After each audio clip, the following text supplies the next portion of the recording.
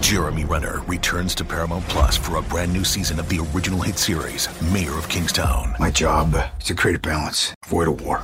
From executive producer Taylor Sheridan, co-creator of Yellowstone. There's some new players in town, and they brought the plague. And Antoine Fuqua, director of Training Day. I know it's always been a war zone, Mike, but this is next level. The Mayor is back in business. Are you warning me? You want to find out.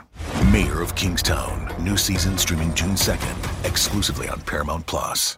And we're back, folks, for another edition of the Michigan Basketball Insider. It's always interesting this time of year, more so as we get deeper into the portal era, as Michigan has always had some question marks, but none more so than this particular offseason, and nor have things moved as fast in the past. So a lot to react to in this episode. Folks, you know how we do it every single time I sit down with a guy that I like to hear from. I don't care if there was no audience. I'd like to sit and talk to my man, Tim McCormick. He was a big fella at the University of Michigan that roamed the middle in the early to mid-'80s before becoming a first-round draft pick, playing in the NBA for a decade, going on to be one of the best commentators in the land, college or pro, and also doing great work still to this day with the NBA Players Association, none other than my guy, Timmy Mack. Tim McCormick. Tim, how are you? I'm great, and I find this so fascinating. You know, the NFL has now become year-round, right? The NBA is year-round. They've got the playoffs, and that goes right into summer league and the draft, and now college basketball is doing the same thing. And Sam, I know you're here today with the tough questions, right, about how Michigan will respond to the loss of their best three players. What does the starting lineup look like? Is Caleb Love coachable? Should Jalen Llewellyn return? Will Michigan play in the NCAA? I have no answers, Sam. It's only some. I look at you asking all the questions and saying you have no answers. I have no answers. No, I have some educated guesses maybe. But I think the big one is Michigan better off now than they were a month ago when they lost in the second round in the NIT? And once again, I don't know. The answer is impossible to address because there's so much speculation and uncertainty. And this is just a new era. And I can't really figure it out. I'm not comfortable with it. And Sam, when I was a freshman, I learned from the upperclassmen. You know, I watched the juniors and the seniors. And when I was an upperclassman, I was ready to learn. Today, we've got 20% of college basketball players are in the transfer portal. And every year, coaches, they go shopping. You know, what do we need? We're like an NBA team, right? We have a couple guys returning, but we need a couple free agents. We have to go into the draft. And I don't have good answers, but I think it's fun to try to guess and speculate. And all of a sudden, college basketball is a year-round thing. No doubt. All right, so let's start off first talking about the departures. You and I, in the last episode, both predicted Jet would be gone. He actually jumped to the NBA later that same day. We got done with the podcast, and like an hour later, Jet was in the draft. Neither of us were surprised by that. But before Kobe's decision, and you wonder if Kobe was maybe impacted, maybe he wasn't. But before Kobe announced his decision, came where the Hunter Dickinson had entered the portal. Full disclosure, I asked Hunt to come on. He said, you know, hey, I'm not really talking right now. I haven't really talked to anyone about it. Said, you know, you and Tim really stand up. He was really complimentary of you, Tim, and other podcasts, but just kind of wants to do his thing without really talking about it right now. So we're left to speculate on some things. I want to stipulate that at the beginning. You wonder if did he catch wind that Kobe's jumping, or did Kobe kind of see that Hunter's going in the portal, and did either of their decisions affect the other? Because Kobe's to the draft and Hunter's in the portal, and we don't know. Does that guarantee he's going to land someplace else, Tim? Or is there a possibility that he returns to Michigan? I'm laughing, Sam, because I texted him too. We double teamed him. And okay, so I'm going to start off by saying this. I think Hunter Dickinson returns to Michigan. I really do. and he didn't tell me anything. But the fact that he returned your text and my text immediately tells me something.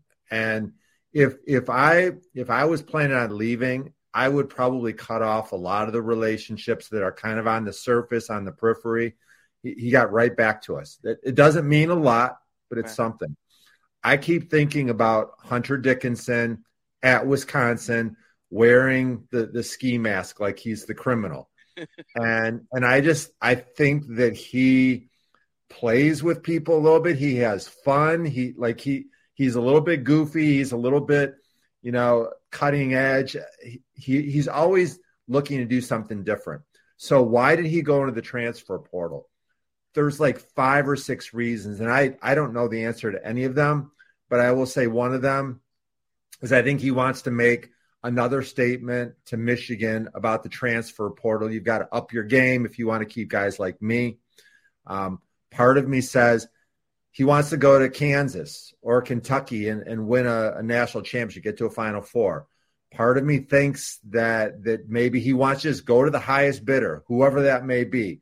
If he ended up at Texas A&M or Ole Miss or something, that could be. I thought maybe he would want to go to Maryland or Georgetown and play at home. And so the biggest reason I think he's going to come back is if Hunter was going to leave, he would already have a destination. It's been a couple weeks. Everybody that knows he's out there, he's the biggest name. Everybody that would want to make a rush at him has already done it, and he has not committed to anyone. I know that he loves the roster that Michigan's added. There's pieces around him. There's depth at every position. That's why I think he's coming back, Sam. I could be completely wrong, but that's my prediction. Tim, most of your, no one's 100%, but most of your predictions, I give you credit, have turned out right. So, but I guess I have a little bit different take. I think Hunter got back to us, not necessarily, I don't know if that's necessarily indicative of the likelihood of him returning. I think it has more to do with how we treated him. We were always fair. Yeah. If he had something to say that was against the program, it's not like we editorialized or cut it out.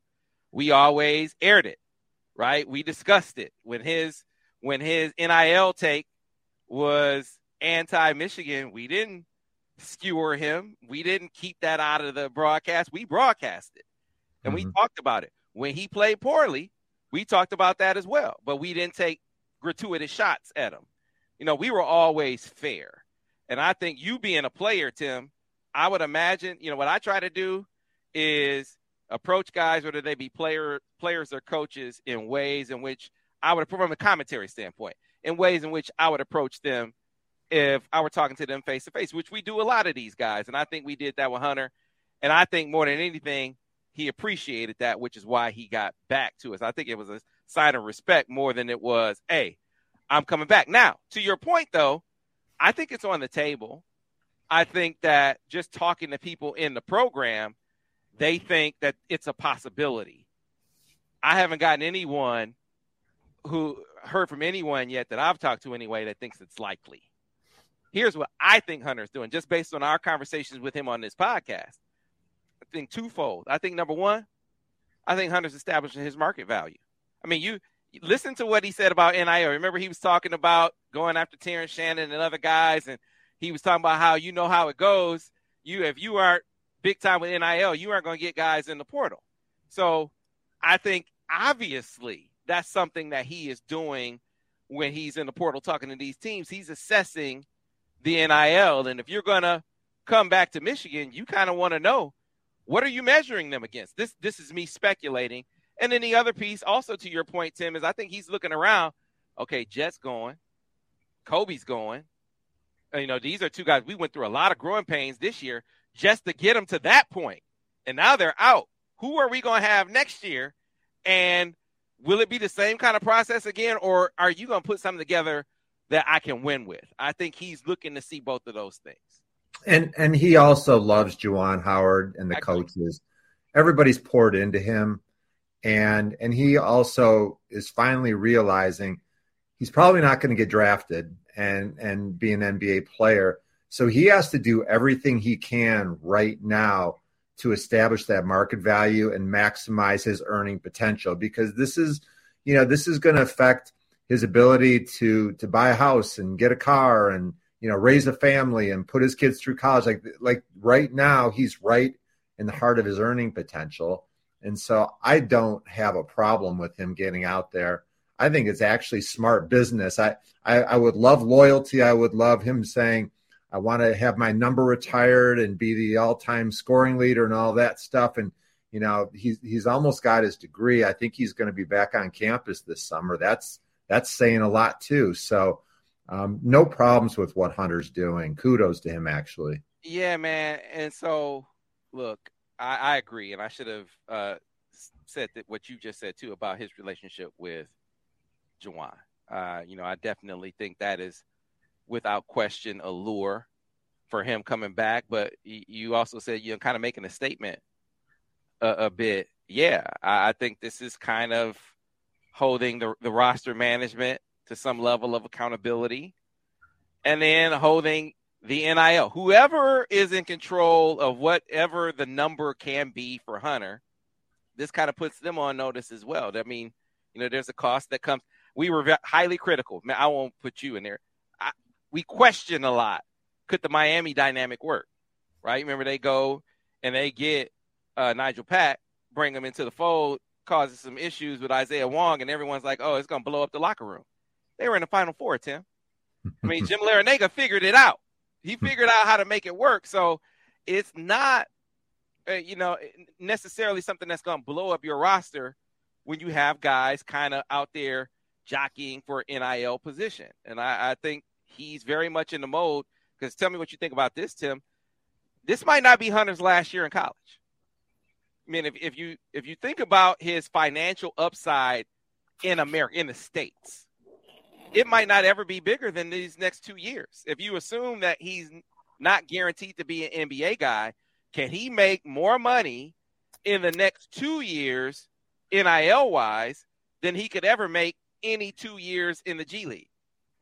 I think you can make the case that this could be, at least as far as American basketball is concerned, this might be, not definitely, not saying Hunter can't do it, don't get it twisted, not betting against the big fella, but he has to be thinking brass tacks and saying, what if the next 2 years are the max I can make, as far as ceiling is concerned, stateside? And if I'm going to make big dollars after this, I got to go overseas. Let me see how much I can get stateside while I can. I agree with that. And I also think he's gonna be a multimillionaire. He's durable and he's strong and he's going to put up numbers wherever that is. I don't think I have any concerns about his livelihood, but as a 22-year-old, it does make sense, or 21, whatever he is. Attack today, get as much as you can, build your leverage for sure. Yeah. So it'll be interesting. I'll reiterate, the sentiment inside is it's not a done deal with Hunter being out of here. So if any fans, that's why you be careful when you're on social media and you're taking these shots. I say don't take shots at players anyway, but especially when the dude might be back. Come on, man. What are you doing? Ragging on the dude when he's not completely out the door. You shouldn't do it even if he is, but good grief, Tim. Don't push him out the door, right? Yeah, no. There's always 10% of Twitter followers that say ridiculous things. Just ignore that 10, 20% and focus on the others. 'Cause I think most fans appreciate Hunter and know he's a really good player. So additions, there have been a few. The first of which was Namari Burnett, a guy who Michigan recruited twice over.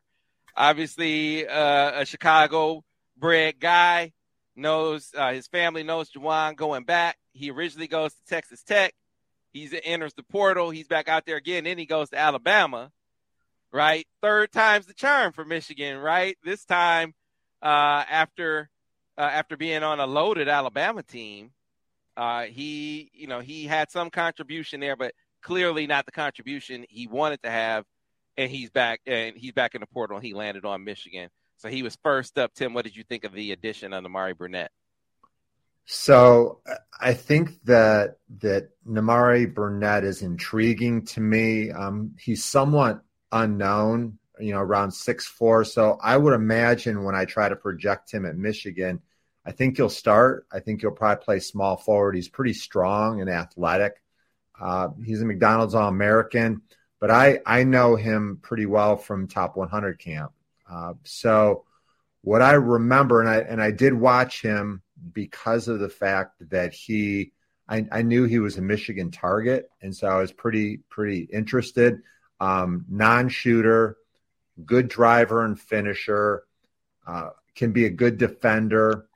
Right. And that's going to be important because Michigan had nobody last year to put on a Terrence Shannon or anybody that's a good scorer on the other team's perimeter. There was nobody Michigan had to say, why don't you just go lock him up for us for a little bit? And so I think that'll be a real key. And the other thing I worry about, and there's a lot of reasons why this happens, but for a highly regarded kid, he averaged 5 points a game. Okay. Can he score? Is he capable? Does he have more game than what we thought? Sometimes an injury can really, wreak havoc with you. You lose confidence from your coaches. You don't get much time. I mean, that's not easy. Maybe you're just playing behind somebody that's better than you. So I think it's a good pickup. And he's been at big programs. He's used to elite competition. So I'm anxious to see him play. And he epitomizes why I'm so excited about this season, because there's 3 guys that are coming in, not even including the freshmen, that I have no idea what direction. There are massive questions about each of them. And Namari Burnett may be right at the top of that list. Yeah, he fits an overall theme in this year's portal sort of push that I'll touch back on later, just more broadly. But specifically, when it comes to his contribution, I think the part that you highlighted, his defense, I think that is the part that I am most sure will translate. There was a piece that one of our national guys on 24/7 Sports wrote. Isaac Trotter does a great job. If you aren't over on the MichiganInsider.com, and he talked about what a good defender Namari Burnett sort of flashed as. Really long-armed, high IQ guy. Can move his feet, can stay in front of guys. You can't muscle him to the basket. The closest thing Michigan had to a strong defender was Kobe Buffkin. Absent that, who do you have on the perimeter that you can put on anyone right now and feel confident that, okay, he's going to slow someone down, to your point? Well, Namari Burnett gives you that. The question mark comes on the other end of the floor. Can he be the offensive weapon that they had on the wings last year? And that's pure projection. There's nothing on college tape that suggests that. But projection-wise, 19.3% usage last year. Not a highly efficient three-point shooter in the low 30s, but he did have a few games where he had 3 or more threes in the contest, so he could get hot. What we know, Tim, is he can get downhill, he can finish through contact, put him in some ball screen action, and see with greater usage, can he be more of a volume offensive player? We don't know. Jury's out on that. But if at the very least, he gives you some additional defense on the wing, you at least wind up ahead of the game on that side. And if he just gives you something offensively, I mean, you got a lot to replace. He'll maybe give you a piece to that puzzle. Yeah, and I was thinking of comparisons, and it's not a good one at all. But body-wise, athleticism-wise, driving-wise, defense-wise, I think that Namari Burnett is like a Shaundi Brown without the perimeter jump shooting. He's just kind of that reliable guy that you think at Wake Forest, Shaundi Brown was never really featured. He needed a change. He needed, whatever, maybe just being surrounded by a different type of player. And then he came in and showed a lot of things that we just didn't know he could do. I'm hopeful that Nimari Burnett will have the same kind of impact. Yeah, I guess, and I'll draw on this distinction a little bit later. For as much as it was about a different stage, a change of scenery, doing Sean D some good, and the way they used him, because he didn't really shoot threes. He certainly didn't shoot open threes at Wake Forest like he shot at Michigan, right? So he had a different opportunity, but he was looking for a bigger stage. And that's not the case with Nimari Burnett. I mean, he was on the number one team in the country for a majority of the year. It's not about a bigger stage. He got a little buried over there. So with more of an opportunity, does that lead to greater productivity? We'll talk about that more in depth later. But Caleb Love, big. Now, I guess he came after Trey Jackson. So let's go with Trey Jackson first. And to me, this is kind of like the sneaky good pickup, fit wise, skill set wise, coming home wise.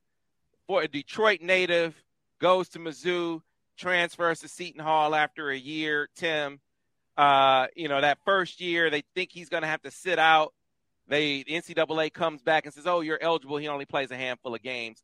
But then year 2 at Seton Hall under Kevin Willard, you start to see him blossom. Here he is, this 6'10" guy that hit threes at a 37% clip, right? He's averaging about 7 points a game. I think he started 18 or so games or something like that. But then there's a coaching change. Willard goes to Maryland and enters Shaheen Holloway, and the fit isn't the same for him. His minutes go down. His threes go down. It's just not the right fit. I feel like this edition is one where this could really open up. I think it's easier to project this being an opportunity that this dude really capitalizes upon in Ann Arbor. Trey Jackson coming to Michigan makes me smile, Sam. And you know that I run the Michigan Elite 25 program for the best players from across the state. And Trey Jackson was one of our campers. And his senior year, I held a showcase at Ypsilanti High School. And it wasn't as much for, some of the high-level kids because it was during a non-viewing period, so D1s weren't there. But some of the guys you may know that played at my showcase was Brandon Johns, Trevion Williams, Romeo Weems, Gabe Brown, Dave DeJulius, like really good players. And Trey Jackson was there, and he was just outstanding. He plays hard. Sam, he's really smart. I mean, those are things that sometimes when you're talking to a kid, you get a different perspective. He was very respectful. I liked his game a lot. 6'10", he's versatile. He can do 3 things really well. He can make a perimeter shot, which is going to be really important, especially if Hunter comes back. He can cover guards on the perimeter, which, that it reminds me a little bit of Musa. Musa was so raw. Trey Jackson's not as good as Musa, but he does some of the same things. And he may be the guy on Michigan's roster with the most to prove. And so the other thing that's kind of interesting is that Michigan has really struggled finding somebody that can play next to Hunter Dickinson. And even if it's not Hunter Dickinson, and it doesn't matter, Terrace reads the same way, like big guys that clog the lane a little bit out of offense. Michigan put Brandon Johns out there and Terrence Williams and Musa and Caleb. None of those guys were able to effectively play with Hunter Dickinson because none of them was a reliable 3-point shooter. I think Trey Jackson gets me pretty excited, Sam. I think he's going to be really good. Yeah, I think he's a great fit. You think about when T. Will's at the 4, yeah, he could feed the post, but he just was not as reliable a 3-point threat as you wanted him to be. When he played next to Terrace, gave you some extra things on the defensive end, but on the offensive end, like you said, I mean, Hunter had to play in the high post. If he was on the block, then you had basically Terrace was a rim runner. He was he flashed to the basket. He was a cutter, but not really a guy who was going to operate really effectively away from the rim. That might be a part of his game. that grows. Point being, man, his versatility, like you said, he can really hit a three. He has some athleticism, so he can finish at the rim. This is not his first rodeo, so he's played a lot of basketball. He's a switchable defender. That is very, very valuable for Michigan. And he's coming home, right? He's coming home to the D. So he's going to play in front of family. That has to do a thing for him as well, leaving a situation where through no fault of his own, the fit just changed on him. Sometimes this is not against Shaheen Holloway. I mean, some guys just don't fit you as well. And, going from Willard to Holloway with just looking at it from afar and remembering the kind of game that Trey Jackson had against Michigan when they beat Michigan, remember? I just feel like this is a situation where the change of scenery will do him really, really well and benefit Michigan. Easy to project it being a positive addition. Yeah. That brings us to Caleb. Go ahead, Tim. No, he's going to be really excited to excel. And one thing I want to throw out there, and I don't know this part of the equation. Sometimes it's better for guys to go far away from home, and there's a lot of pressure at home. There's a lot of people you want to get away from. I don't know if that's the case or not, but it's something to be aware of. Like I want to point out that sometimes it's great to come home, and sometimes it's not so great. So it's just something to keep an eye on. From the world of Sonic the Hedgehog, a new hero arrives. I am ready. Is there anyone stronger? No. Tougher? No. Funnier? I do not make jokes. I make warriors. Knuckles, now streaming only on Paramount Plus. Yes! Which brings us to Caleb Love, a guy who was one of the stars of North Carolina's run to the championship game last year, right? They come back the next season. Baycott's back. Caleb Love, after a couple of games, remember what he did in Coach K's last game. He had a great game against UCLA in that tournament as well. I mean, he was looking like a dude, and you were feeling like coming back another year, like, okay, now I'm that guy. He's going to take it to another level. And just his efficiency and the efficiency of that team didn't get better. You can argue it got a lot worse. And they went from being the number one team in the country preseason-wise to a team that doesn't even make the tournament. So he's leaving a situation. What he said, go rewrite your story, kid. That's what he said in his tweet, Tim, which tells you he's leaving a situation that, there was some disharmony there. There was a narrative maybe that was cast upon him, or maybe that he earned, that he's looking to shake in coming to Michigan. And certainly there are a lot of shots available for him now at Michigan for him to be able to come in and do that. Yes. You laid it out pretty well, Sam. I didn't know Caleb Love in high school. I think he might have been more of a USA basketball guy. I don't believe he was at the top 100.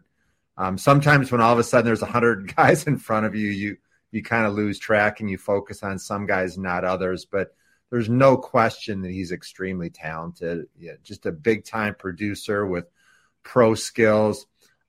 He loves to score, and I think that's important, especially if Hunter's not there. Like I kept thinking, if Hunter's not here, how does this team get to 60 points? How do we avoid being Rutgers?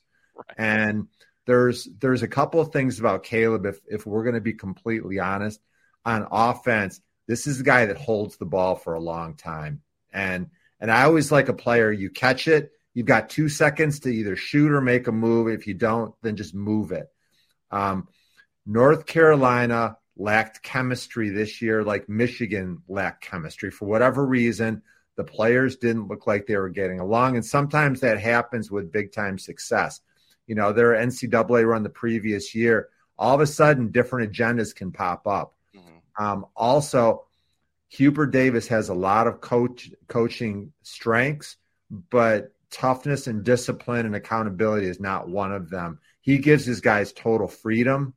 And I'm looking at Caleb Love, and what was the comment he made? Go do your new thing, or what? Rewrite your story, kid. Yeah, rewrite your story, kid. Like that's what he's here to do. And And I think that Juwan and his staff need some tough love on Caleb, to use his last name, some tough love, because the scouts want to see if he's coachable. Here's another thing.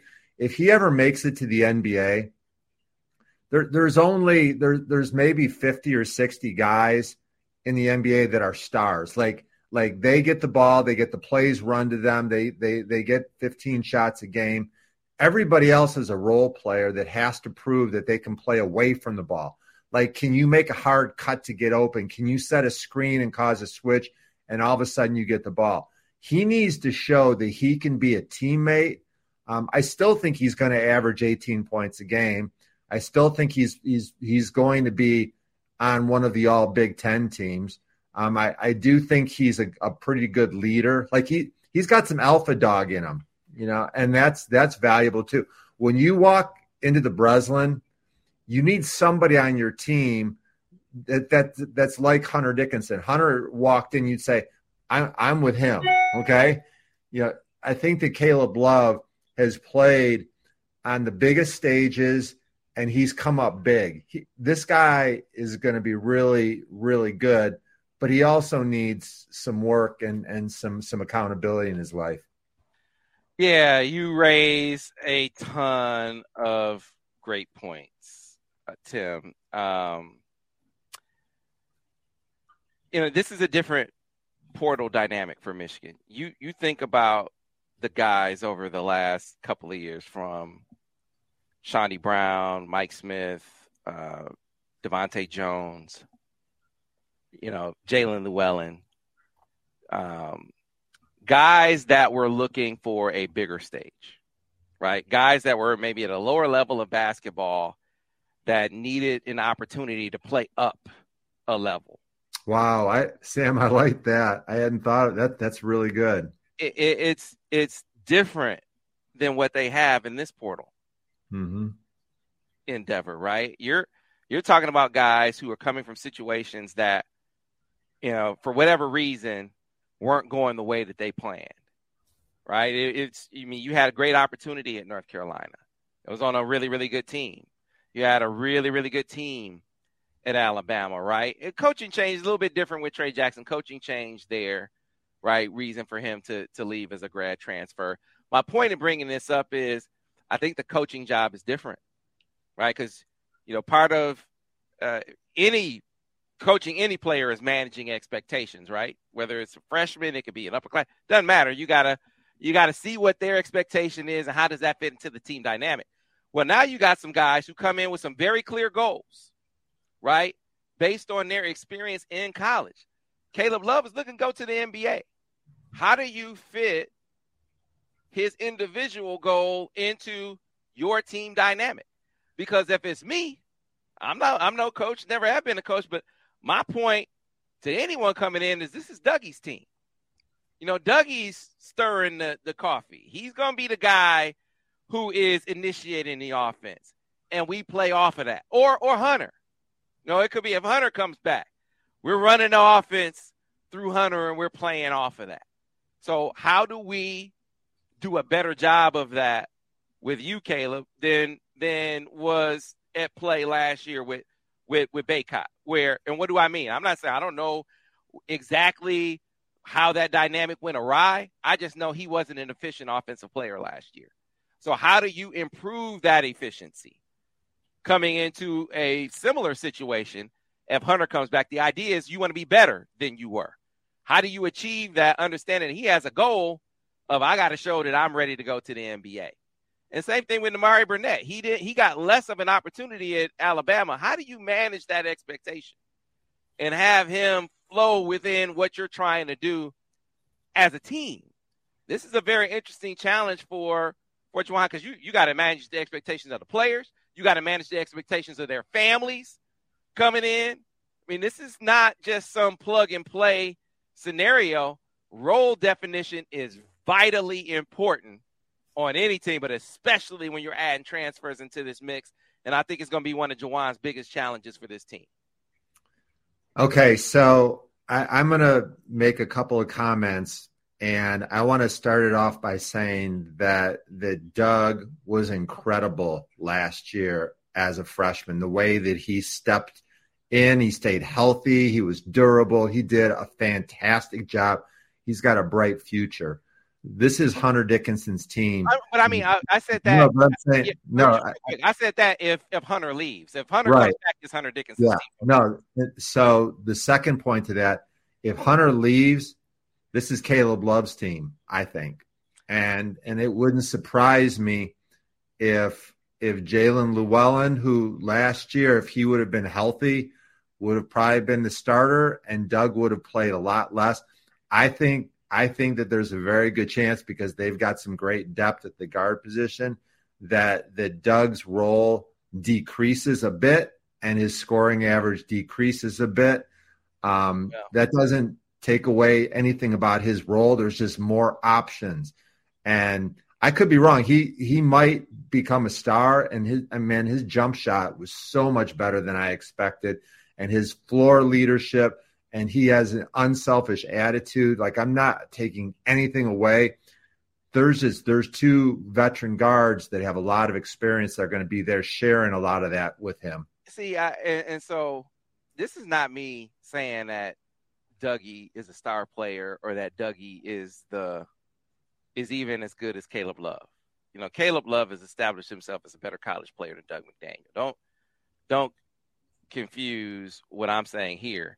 Mm-hmm. It is hard for a guy to come in and know the culture of your program. Hard for a guy to come in and know the tendencies of his teammates. Hard for a guy to come in and know the scheme. The reason why I talk about Dougie, this being Dougie knows the scheme. He knows the coaching staff. He knows the remaining players. I mean, he is the guy that's going to be here beyond next year. So if you're looking to maintain some semblance of a program and not just the team, it would behoove you to be nurturing that along the way, is what I said. Look, I haven't coached the team, but that's my thought process in saying, all right, who that's not to say that he won't be your number one offensive option, Caleb Love. But as far as who's bringing the ball up, who's initiating the offense, who's looking to the sideline for the play and getting us all set up, who's carrying over our culture, I'm looking at Doug McDaniel as being the guy that is the best candidate for that. Here's one issue that I saw. Caleb Love is not a lead guard. If you give him the ball and say, go score, fine. But if you give him the ball and say, okay, I want you to set up teammates, I don't think that's his game, Tim. And I think you're forcing a square peg in a round hole if you ask him to do that. Yeah. The Michigan offense is going to really look a lot like an NBA offense next year. And I think that the building of culture and establishing DNA and everybody knowing the offense, everybody's going to know the offense. You know, you could put Namari Burnett at the point guard position and it's not going to matter, because it's just a matter of dribbling up and going into a positionless offense. I think that, you know, it's kind of fun, Sam. I want to throw out what I see as Michigan's starting lineup. Tell me what you think, and then it'll lead somewhere at the end that you'll understand. So I think Doug will start at point guard and Jalen will be his primary backup. And I could see them splitting the minutes right down the middle. True or false? We'll see. I mean, yeah. I have to see more Jalen Llewellyn before I say I'm ready to split those minutes down the middle. Surely Dougie's going to need a backup, but based on what I saw last year, I wouldn't split it 50-50. Yeah, let's remember this, because I think it's an interesting question. Caleb Love's your 2 and George Washington's your 3. Wow. I'm sorry. George Washington is like that third guard. Caleb Love and Namari Burnett are your 2 and your 3, right. And George Washington backs both of them up. Okay, I go for that. Okay. Maybe Jace. I mean, I'm not sure what his role will be, but he could play some minutes there too. So at that point, major question once again. You know, your power forward spot, Trey Jackson and Terrence Williams are your 2 guys. And right now, do you see a role for Will Cheddar? Do you see a role for Greg Glenn? So right now, Trey Jackson's my 4. he's my starting four-man. I think that his length, his versatility on both ends of the floor just add more than any of the other guys are physically capable of bringing to the table. Definitely still see a role for T. Will, and one that he's probably more comfortable with. This is why when we had this discussion last year and you had so many people ready to shoo him out of the program, look, you got to have some bench players. You got to have some guys that give you toughness and grit and some energy off the bench. I think that watching him in that role the year prior, he looked just much more comfortable than when they thrust him into the starting lineup and put more expectations upon him. So I actually think that sliding him into a lesser role in terms of minutes and offensive expectation is going to serve his overall game and ultimately serve the team well. I think Will Cheddar becomes a spot player for the team. Yeah, he plays. There'll be some nights where he gets 5-10 minutes, depending on what they need, depending on what the matchup is. There are going to be other nights where he doesn't play. I don't know what Greg Glenn is, Tim. Just based on looking at this roster, being play it by ear. I don't see minutes right now off the rip for him based on what they had, though. But I'm not in practice every day to know what he looks like in practice. Yeah, and Kyatt too. 6'9". We don't know. He doesn't look 6'9" to me, but we have to keep an eye on him. So the last position is center, and hopefully it's Hunter. And if Terrace Reed is your backup center and Hunter's your center, that's the best in the country. Yeah. But if one of those guys, if Hunter doesn't come back, then that opens up a lot. Do you know anything about Papa Conte? Yeah. So first of all, I like Papa as a guy who coming in the door would be an asset defensively. I really like him as a guy who gets up and down the floor. You aren't going to beat him in transition. So that's not something you're going to have to, drill into him as a rookie. I think he's a switchable defender. That's one of his strengths in that, yeah, man, you could go out and be completely versatile defensively because he can move his feet and stay with some guards and wings off of picks. And then he also is a good help side defender. He can come over and block a few shots. But offensively, more of a work in progress. Rudimentary post skills. Started to take more threes, in the last year or so, but not what you would call a strength of his game. To me, it's going to be more about a guy who gives you a defensive presence as a putback guy on offense, as opposed to a guy who you toss it down to and say, make something happen. A guy who gives you maybe, 10 or so minutes as a backup center, 10, 12 minutes if it winds up being Terrace and him. Question becomes admissions. There are some hurdles to clear, the specifics of which they have not been really detailed. I just know that there are some things that they're trying to work through. Sometimes we can figure out answers without actually talking to anybody or reading anything. And the fact that Yohan Traore is being recruited by Michigan and Olivier Kamwa is being recruited by Michigan, those are two guys that could really help out if all of a sudden Papa Conte does not come. You need somebody as your backup center for sure, regardless of what Hunter does. And so to read that those guys are talking to Michigan's coaches tells me that things may not work out there. Yeah, so I think they will recruit both of those guys, even with Papa. Let's say even if they get Papa. I mean, in this day and age, scholarship limits are kind of not as much of a hindrance. Sounds like they have some leeway. You can move some things around, possibly with Jace, that would make some things happen. Because Kamwa is intriguing in this way. If they were to get Olivier Kamwa, he's my four-man, Tim. So what do you tell Trey Jackson? Trey Jackson just committed to you coming home. I hear you. I mean, you both will play. But man, what about Terrence Williams then? What do you say to him? I mean, you have some minutes. Look, competition iron sharpens iron, as they say. And Kamwa's offensive versatility is on a level even beyond Trey Jackson's. Mm-hmm. I watched him in that Duke game, Tim, in the Sweet 16.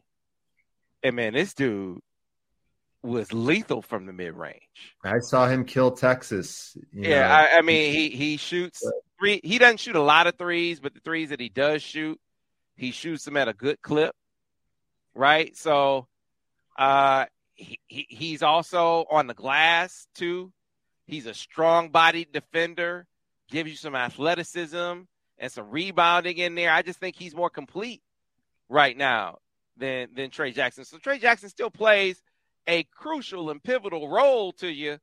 I think the guy who would suffer the most in that dynamic would be T. Will, where now he's getting probably the leftover minutes from those two and then trying to squeeze some minutes in at the 3 spot. Right. So that's what I would hope. But still, he's your captain and he's shown loyalty to the program, and it's a cutthroat business these days. It really is. Look, they're recruiting Olivier Kamwa even if Papa Conte comes. So clearly they are not just taking a pass, saying they're doing everything they can to improve the competition on the roster and ultimately its productivity. Now, Yawan is a bit different in that that's purely a 5. There was some talk in high school that Yawan could play the 4. And you remember at the top 100 camp, he took a few threes, right? And he actually looked comfortable taking a few threes. But that's not his game per se. What I like about him, Tim, is he is the Energizer Bunny.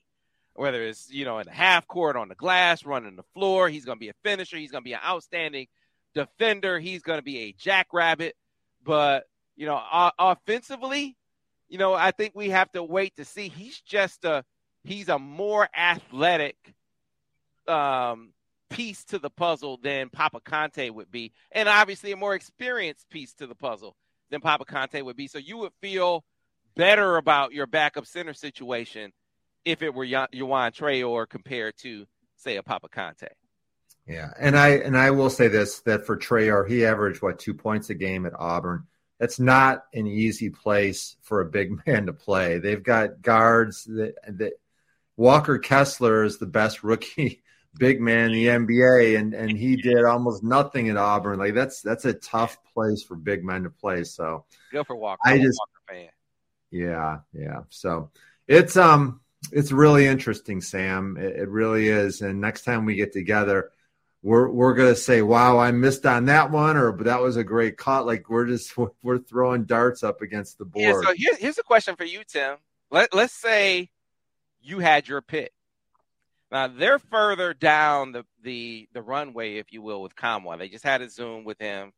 That hasn't happened with Yawan Traore yet, but it sounds like that might possibly be in the works. I know there's been contact with Yawan Traore, but here you have a guy who is going into his second year in college, clearly on the early end of his development. You got to feel like if you're Juwan Howard, you can really mold that guy. Kamwa is without question a better player right now, would be a more significant contributor right now, but you only have him 1 year. Which way would you go if you were the king of the force, if you were Juwan Howard, Tim, and you could choose? It's nearly an impossible scenario because Juwan has to get the best talent he can. The truth is, there are guys that are going to become available on the portal where you'd love to have an extra spot to pick them up. After they go to summer school and finish up their degree, a lot of players are going to do that. You may have access to players that are better than the ones you've taken and fit your system, and you might have them longer.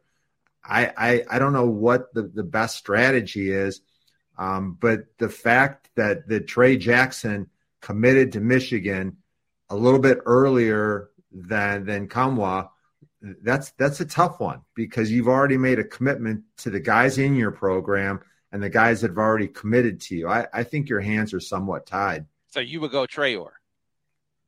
No, I wouldn't. So you would go count. So you wouldn't do either then? No, I wouldn't do either. Ah, gotcha. I gotcha. Now, if I mean, what happens if you take Kamwa and you've already got Jackson and Terrace Reed's your center, and Papa Conte gets into school and Hunter Dickinson says, "Yeah, I'm back, guys." What do you do then? You've got 6 or 7 guys at the 4 and the 5. Hey, that's what coaches get paid the big bucks for, right? You're that's right. what they get millions of dollars for, right? To figure that out. Remember that going back to the beginning of this podcast when we were talking about all the problems they said Jim Larinaga was going to have with Nigel Pack coming in, and he got all this big money from the NIL dude down there. I can't remember, Ruiz, I think is his name, from Life Wallet. And Isaiah Wong comes up and says, "Wait a minute, this dude wasn't even with this squad, and he's getting more than me. No, I'm not with that.